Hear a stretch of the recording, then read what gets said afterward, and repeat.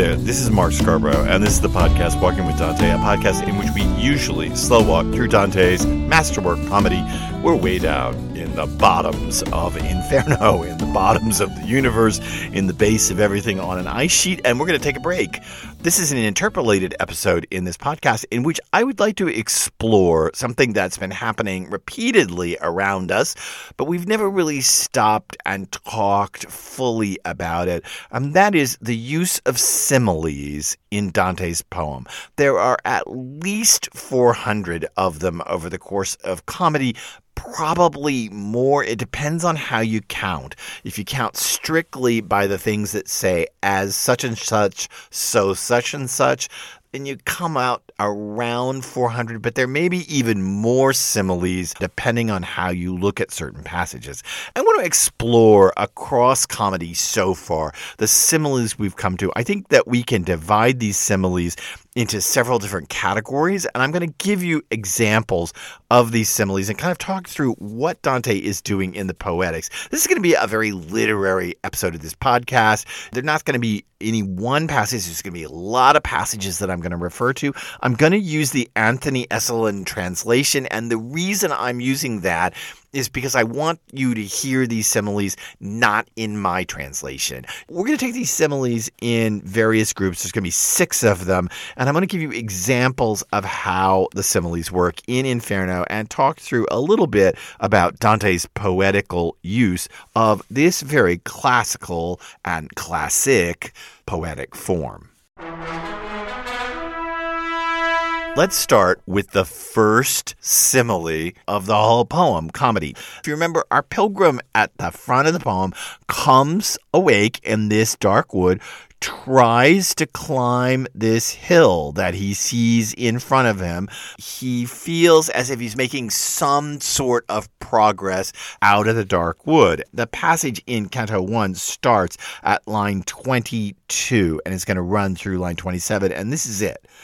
And as a man with labored breathing drags his legs out of the water and ashore, fixes his eyes upon the dangerous shore, so to my mind, while still a fugitive, turned back to gaze again at that pass which never let a man escape alive. We talked a bit about this simile in the opening episodes of this podcast. It could be from Aeneas, from the Aeneid, but it could be about Aeneas's shipwreck off Carthage. It's Aeneid, book 1, line 180, right in there. And it may also be a Hero and Leander reference. Remember, Hero would put the light up in her room, and when Leander saw it, he would swim across the Bosporus to get to her, and then he's tricked and he ends up drowning. It could be a Hero and Leander reference, but what I think is interesting is Dante begins the poem with a simile used to describe his inner state. This is supposed to be about finding relief, having been in really bad straits, swimming really rough waters, and now finding some kind of relief. What this simile is, and it becomes common in comedy, is it's a simile used to describe the inner landscape of the pilgrim. As a man with labored breathing drags his legs out of the water and ashore, fixes his eyes upon the dangerous sea. Phew. I got through that. I turn back, I see the raging sea, and I got through it. The inner life of the pilgrim is being laid out for us. This bit that Dante chooses as the opening official simile of the poem marks him as really close to being modern, because now we think of similes as largely unraveling the inner landscape of a poet. This will recur repeatedly in comedy. The pilgrim's inner landscape will be repeatedly revealed through simile. I'm going to jump way ahead to Canto 9. They're standing in front of the walls of Dis. They can't get in. They're being threatened that Medusa is going to show up, and if she shows up, apparently the pilgrim is essentially dead. Virgil tries to cover Dante's eyes so that he is not destroyed by Medusa, and then comes the heavenly messenger. This is Canto 9 starting at line 64 and reading through line 81. And now above the water, churned with scum, broke such a fearful crash it sent the shakes through either shore, the roarings such as come whenever a headstrong gale is raised by war, of heat and cold massed up in the atmosphere. It batters the woods with nothing to hold it back, slashes and beats limbs down and sweeps them off, drives onward in its arrogance of dust, and sets the shepherds and the beasts to flee. He freed my eyes, Virgil, that is, freed my eyes and said, now strain the nerve of your sight there above the ancient sludge where the smoke is the bitterest. As frogs are quick to vanish in the water when they see their enemy the serpent come, and squat and crouch all quiet at the bottom, I saw more than 100 souls destroyed, scurried away before the steps of one who passed the waters of the Styx dry shod. So here comes the messenger, walking over Styx, not getting his feet wet.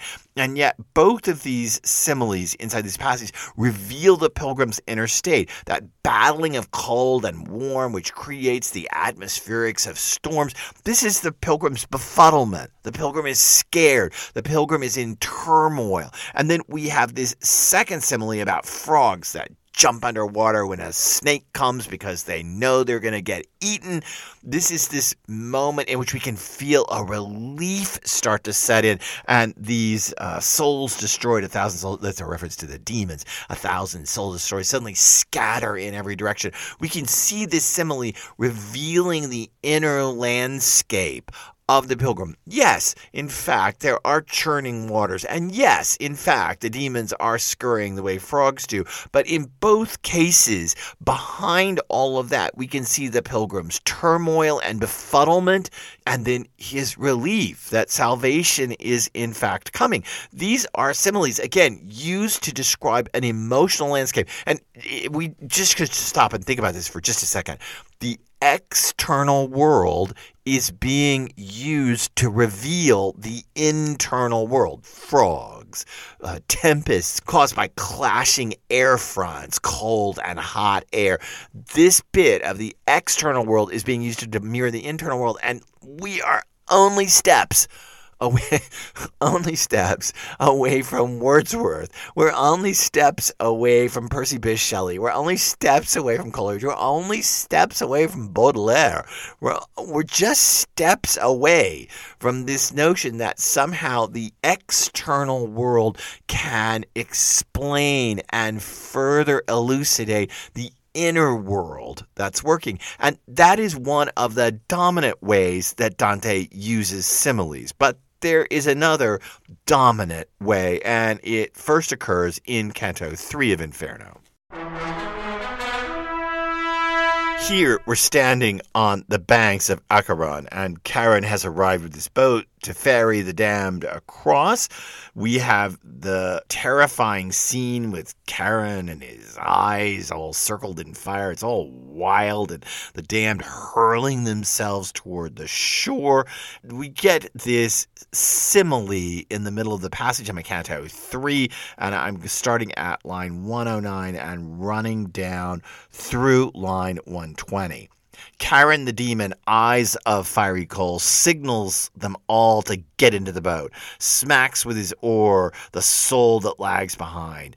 Here's our simile, as in the fall when leaves are lifted off, one drops another till the naked branch sees all its garment lying on the earth, so the bad seed of Adam, one by one, toss themselves from the shore at Charon's sign, as hawks returning to the master's call. They cross the murky waters, and before they disembark upon the farther side, another throng has gathered at the shore. We have a double simile here. We actually have the simile of the leaves falling, and then we have it restated as falcons. And we talked about how these similes are fusions of classical similes. That leaves falling bit is actually from Homer, which Dante wouldn't know, but then it's picked up by Virgil, and it's in the Aeneid, book 6, line 309 and forward. There's also a bit of it in Virgil's Georgics, in the second Georgic at line 82. There's probably a fusing of these things together. There's further references to the classical imagery of the falcon here. These are unbelievably classically balanced, fused similes. This seems to be a second sort of simile that Dante uses. These are learned. They are recast from classical literature. They're testing the limits of the reader. Do you know where this is from? Do you know where I'm picking this up from? It's catching and ascertaining whether you are a learned and well-read reader of comedy. It's also testing the limits of the poet. Can I recast, fuse, remake, twist Virgilian lines, Lucan lines? Can I take what I know and recast it? These are knowledgeable, smarty pants similes. They test the limits of knowledge itself, the limits of literary knowledge. And I think they're there to make sure that the learned reader is flattered. That sounds a little negative, but okay, I'm going to give it. Flattered that the learned reader is on her or his toes. In Dante's days, it would always be his toes, but okay, modern readers, her or his toes or their toes. And they're also there, these classical similes, to make sure that we understand that this poem is connected to a classical past. And that's really important. It seems ultra important for Dante to make sure that we know that comedy is coming out of a tradition of poetry. You might sit down and write a poem today, and you might not worry about, I don't know, Baudelaire, since I already mentioned him, or Emily Dickinson, or you might not worry about Pushkin, or you might not worry about other poets quite so much, but you might. And you might want to make sure that you are conveying the idea that your poem comes, let's say, out of a confessional tradition from Sylvia Plath and Anne Sexton. You're trying to position your poem inside that landscape. One of my favorite working poets right now, Ellen Bass, very much does this. She continually reminds you of her Plath, Sexton, and other confessional poet background to her own poetry. If you don't know the poem Indigo, go out to my podcast, Lyric Life, about lyric poetry, and listen to that episode about Ellen Bass's poem. Or go out and look at the Bass poem about forgiveness. They are amazing confessional poems. You can see Bass working inside a landscape of previous poets. Again, this comes up repeatedly in comedy. I'm going to jump all the way ahead to Canto 30 and that famed opening. I mean, this is the 10th ditch of the Malebolgia, the 10th of the evil pouches. We're down here with Master Adam. We're about to start into some really nasty stuff in this medieval hospital of horror. And we get that giant opening bit to Canto 30. Back in the days when Juno's wrath was fired against the Theban blood of Semele, and she avenged herself against them twice. She made King Athamas grow insane, that when he saw his wife with either arm carrying the burden of his two sons, he cried, "Let's lay the nets so I can catch the lioness and the lion cubs at the pass." And then he thrust his ruthless clutches forth and snatched the one, Laerchus, whirled him round, brained him on a stone. Then with the other the mother leapt into the sea and drowned. And when the wheel of fortune turned about to bring Troy down for all its daring pride, the king and kingdom were at once wiped out. Pathetic Hecuba, in captive gloom, seeing the strangling of Polyxena, her daughter, and the sad discovered doom of murdered Polydorus on the shore, frenzied and mad, went howling like a dog so badly that her grief twisted her mind. But none so fury-ridden in Thebes or Troy had ever lunged with such ferocity to bite at beasts or even rip men's limbs as I saw two souls, Gianni Schicchi and Mira, naked, pale as death, tearing away and snapping as they ran, like the tusked swine who set loose from the sty. This is a long, complicated, classical opening, and it harkens back to that simile in Canto 3. These beautifully balanced, crafted similes from classical literature that twist the source material, that make sure you understand the poem is connected to a classical past, that Dante daringly tests the limits of classical learning, the limits of poetry, the limits of his own craft. This is very different from similes that attempt to show the emotional inner landscape of the pilgrim. There's a third kind of simile, and it's much easier to talk about, that recurs very often in comedy. These are what I would call simple similes. So while we have inner landscape similes and we have classical, balanced, and crafted, not that the others aren't crafted, but you know what I mean. You got to really work at the craft of working these historical and literary references into the poem. These are simple similes. I'm back in Canto 5 with the lustful.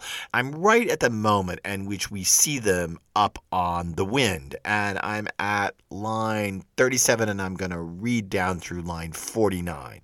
I learned that such a torment was designed for the damned who were wicked in the flesh, who made their reason subject to desire. And as a flock of starlings, winter-beaten, founder upon their wings in widening turns, so did that whirlwind whip those evil souls, flinging them here and there and up and down, nor were they ever comforted by hope, no hope for rest, or even lesser pain. And as the cranes go cawing out their songs, forming a long streak in the air, I saw approaching us and trailing cries of woe, shades blown our way by the great battling winds. Sure, these do explain the wailing inner landscape of the damned and their physical position, but these are rather simple similes. And here's what I think you can notice over the course of Inferno and on into Purgatory and Paradiso.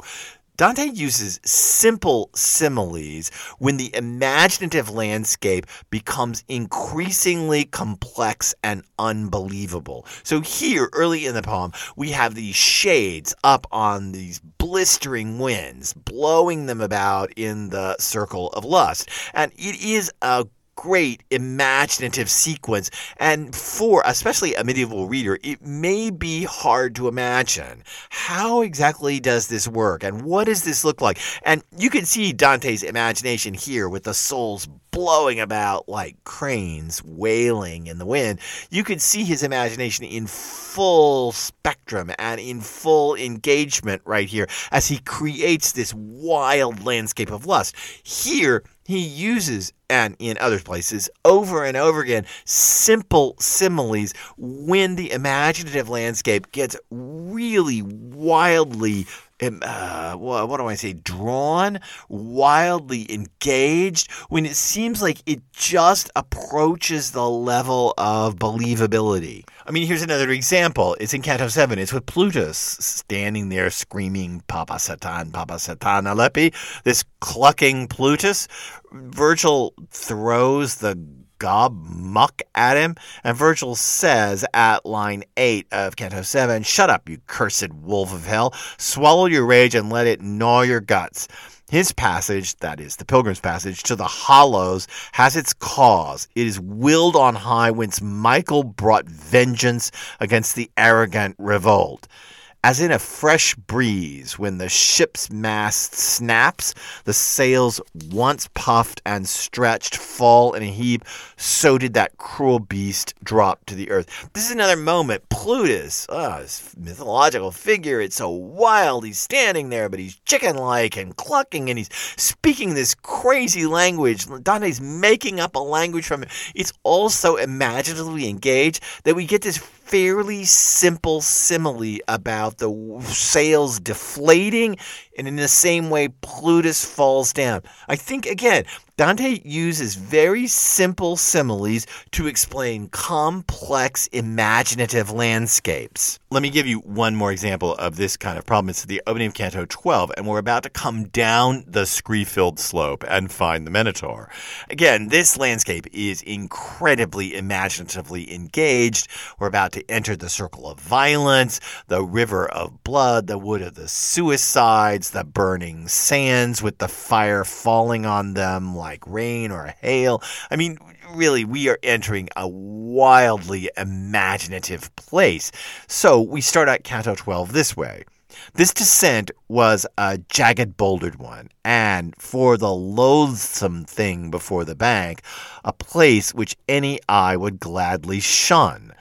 As at the slips of Mar, Dante refers to the Adige River and where it flows. So the slips of Mar at the Adige River that struck the flank of the river Adige this side of Trent because of earthquake or support too weak to the plain from the very mountaintop. The rock face is so smashed into destroyed it makes a path for someone up above. Such was the way to go down this gorge here, where they finally find the Minotaur, the infamy of Crete. This is a scene, again, a geographical scene that many people in Dante's own day would know. This landslide and the Adige and the way the slope has given way. And this explains this slope. A rather common, for Dante's day, simile to say, oh, it's like that rock slide over there, to explain what's going to become a crazy imagined landscape with the Minotaur and the river of blood and centaurs and riding on the back of centaurs. This simple simile kind of gives us comfort. And we should note that our poet, I think, is giving us comfort with these simple similes. He's trying to say, okay, this is really wild. I mean, what you're seeing here is crazy, and it is beyond imagination. But just seen stuff kind of like this before. I do this endlessly in the podcast, right? I take a passage from Dante, and then I try to pull it up into the modern world and say, oh, it's like when you do XYZ at the supermarket, or when you drive down the road, XYZ. I try to pull it up and out of the complicated landscape of comedy and into our world to try to simplify it and clarify it. But I'm also trying to help you be comfortable with incredibly complex passages in the poem. And I think that Dante is doing this. He's using similes to reveal the pilgrim's inner landscape. He's using similes to connect the poem dramatically to classical literature and test the very limits of that connection and my knowledge of that connection. And he's using similes, simple ones, to give us comfort in highly charged imaginative scenes. As Inferno goes forward, a new kind of simile begins to develop. And for lack of a better word, I'm going to call this the ironic simile. I'm at Canto 24. I'm at the opening lines of it. We're coming into the pit of the thieves and all of those crazy metamorphoses. And we get these opening lines. When the year's young in season, and the spray washes the sunbeams in Aquarius, and the nights dwindle south toward half a day, when the frost paints a copy on the ground of her white sister's snowy image, but her feather's sharpness doesn't last for long. The peasant lad who finds his fodders low gets up and takes a look and smacks his thigh, thinking the countryside's all white with snow, goes inside grumbling, fretting up and down like a poor wretch who can't tell what to do, comes back out and puts new hope in his pack, seeing the world has changed its face so soon, takes his staff and drives his little flock to forage in the fields. So too with me. My teacher made me downcast for a while when I perceived the trouble in his brow, and then he laid the plaster on the sore.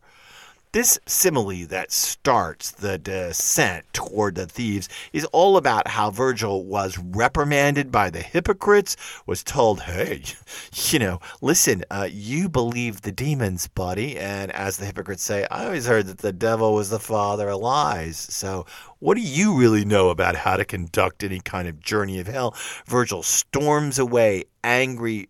Dante follows him. And now we have this simile of this peasant who comes out, sees the hoarfrost, thinks, darn it, winter is still here. It's not yet spring, goes back inside, fusses around a bit, comes back out, sees the sun is out. The hoarfrost isn't snow, it's just hoarfrost. It's evaporated off the ground. Spring is here, and the sheep go out to the meadows. And Dante here is revealing his inner landscape. So we would definitely say that this is part of a simile explaining the pilgrim's relief, his first frustration at Virgil's anger, and now as Virgil turns to him and smiles, his relief. We're past that wintry moment. However, there is a deeper irony and a jarring irony going inside the passage because this peasant is being used before we get to this horrific scene of snakes and serpents and lizards and people changing places and evaporating or catching on fire and turning into a pile of ashes and then reconstituting or swapping bodies with serpents. This peasant bit is so jarring. It's rustic, it's pastoral, it's gorgeous, and yet that rustic pastoral landscape is set in a very desperate spot in hell. The same thing happens with the false counselors. Remember? Before we see Ulysses, we get this simile again about a peasant sitting on the hillside looking out at the fireflies that come out at night in the summer. These similes have a jarring irony about them, and it is interesting that as we go down through Inferno, we start to develop an undertow of ironic similes. These don't occur early on in Inferno. Instead, they seem to be more of the three types I outlined: emotional landscape of the pilgrim, balanced classical allusions, or simple similes to explain complicated imaginative landscapes. Dante becomes more certain, or hell becomes more desperate, and the similes themselves get more jarring. They get more full of irony. Why are we talking about peasants down here in these desperate places? Why are we offering pastoral visions almost out of Virgil's Georgics? Why are we giving these bucolic scenes in such terrifying places? This ironic, discordant simile begins to develop in Inferno. And one of the things that bothers many people is these ironic, discordant similes seem very modern. Okay, fair enough. But they will die out. They're going to die out in Purgatorio. We'll have a few early on and then fewer and fewer of them. And then by the time we get to Paradiso, we essentially don't have any ironic, jarring, discordant similes. Dante seems to be working this out as a real programmatic in the poem, and I think that we should see that we're coming to the limits of the ironic similes, which begin to develop about mid-Inferno and then get most intense as we approach the bottom of hell. By the way, just as a side point, there is a weird peasant program that goes here. I mean, we have this peasant with the hoarfrost, we have the peasant with the fireflies, and then we just came off a passage in this podcast about those peasant women waiting for the gleaning while we're standing on the ice sheet. There is this weird peasant referencing that goes on at the bottom of hell. I have never seen anyone fully explore that peasant program. In Dante studies, sometimes you refer to repeated images throughout comedy as a program. For example, there's a dove program. There's a Jason and the Argonauts program. There seems to be developing a kind of space for jarring, discordant imagery toward the bottom of hell.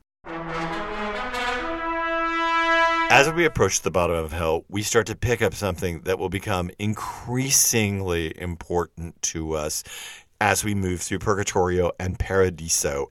This is connected to the emotional landscape similes. These are metaphysical similes. I'm at Canto 30. I'm at the back of Canto 30. It's the first of what will become many metaphysical similes. Here it is, line 133 down through, about 141. I should set the scene for you. This is when Virgil reprimands Dante for paying too much attention to the insult match between Master Adam and Sinon. And we get this simile. And when I heard the anger in Virgil's voice, I turned with such embarrassment and shame, it haunts my memory still. But as a man who dreams disaster or a grievous loss, dreaming he longs for it to be a dream, yearning for what's the case as if it weren't, so was I then, when I could not reply, wanting to make an apology, and I apologized indeed, unwittingly. This is, of course, connected to the pilgrim's inner landscape of being reprimanded by Virgil, but it is also a metaphysical simile about dreaming and the relationship of dreaming to reality and finding yourself in a dream that you recognize as a dream, but you wish you didn't know that you were dreaming, or that you somehow are a divided consciousness inside of it. These metaphysical similes are now going to start proliferating ahead of us in comedy, and they are almost always connected to the emotional landscape of the poem. It's as if we took that emotional landscape simile and we made a further development of it, and now it's becoming kind of high-level, medieval, and this is too big a word, notions of psychology. Medievals don't know about psychology, but medieval notions of what we would call psychology, what we would call the relationship between the physical and spiritual world. They wouldn't necessarily use those words either. These are similes that are furthering that discussion in some way. And this is the first of what, again, will become many of them. And they are developments off the emotional landscape similes. One last form of simile before we end this episode of the podcast. We've just passed this. It's in Canto 32, and I think that this is a master stroke on Dante's part. This is a further development of the rather simple similes to describe complex imaginative landscapes. So we've come down to the ice sheet. We've got the heads about all sticking up out of the ice sheet. It's a terrifying sequence. And then we get this simile that we passed that starts at line 31 of Canto 32. As the frog in the summer sits to croak his mug above the pond, while hazy dreams of gleaning come upon the peasant girls, so were the grieving spirits livid gray, fixed in the eyes up to where shame appears, chattering their teeth like storks that snap their bills. This simile is incredibly interesting because it is a rather simple double simile. It reminds us of the double simile about birds, way up with the lustful, another way in which the ninth circle is connected to the circle of lust. But more than that, and this is what I find Dante particularly brilliant at, this simile doesn't really work. It appears to work, but it doesn't fully work. Look at it. As the frog in the summer sits to croak his mug above the pond. Okay, fair enough. So these heads are sticking out of the ice, and we're comparing that to a frog in a pond who's sticking just his head up and croaking. But frogs don't stick their heads out of ice. They wouldn't croak in ice. So while it's visually connected to the scene, it's not emotionally connected to the scene. Frogs sitting in the water, that's very summery, very springy. That's lovely. I have a creek that runs behind my house in New England. In the early summer, the bullfrogs are crazy down there in that creek, and they're sitting there kind of in the mud and in the water, making noise, particularly at dawn and at dusk. But that doesn't take into account an ice sheet. And just so you don't miss it, Dante further complicates the simile. While hazy dreams of gleaning come upon the peasant girls. What does that have to do with what's going on here? nothing.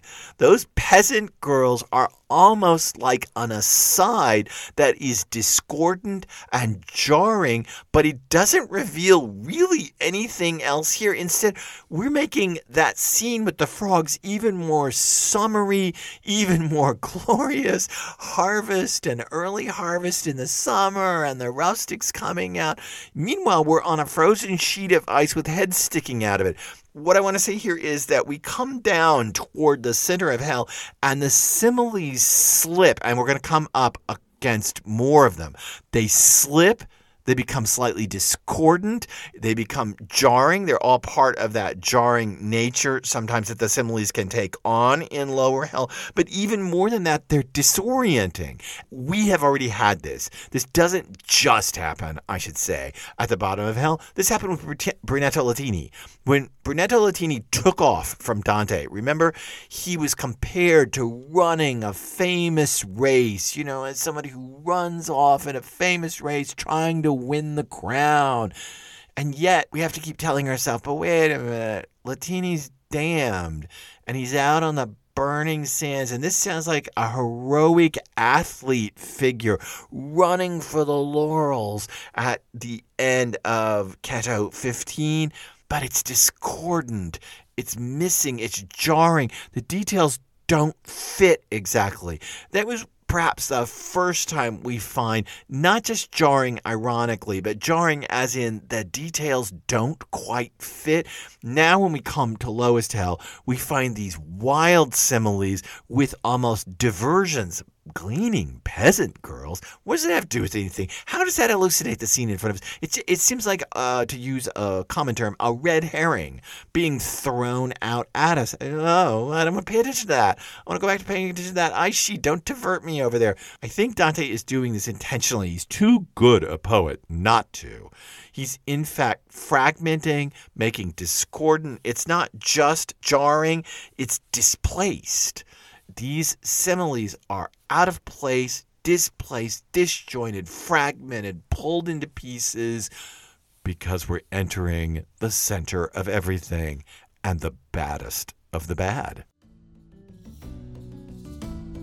I hope you enjoyed this interpolated episode of the podcast. Walking with Dante, I just wanted to talk through various kinds of similes we've experienced in Inferno and that will continue ahead of us. Believe me, the inner landscape, the classically balanced, simple similes for imaginatively difficult landscapes, these will continue throughout Purgatorio and Paradiso without the ironic or discordant parts.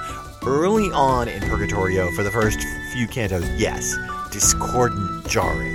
Then things will start to clarify. By the time we get to Paradiso, difficult subject matter, but the similes go back to a much simpler rubric because the subject matter itself is so difficult. To get to any of those spots ahead of us, you have to subscribe to this podcast. If you don't mind, please like it or rate it. I'd really appreciate that. And come back next time because we're going to continue walking. We have passed Caina in the ninth circle of hell, and we are on to the second subset. I'm Mark Scarborough. Keep those snow boots on for the next episode.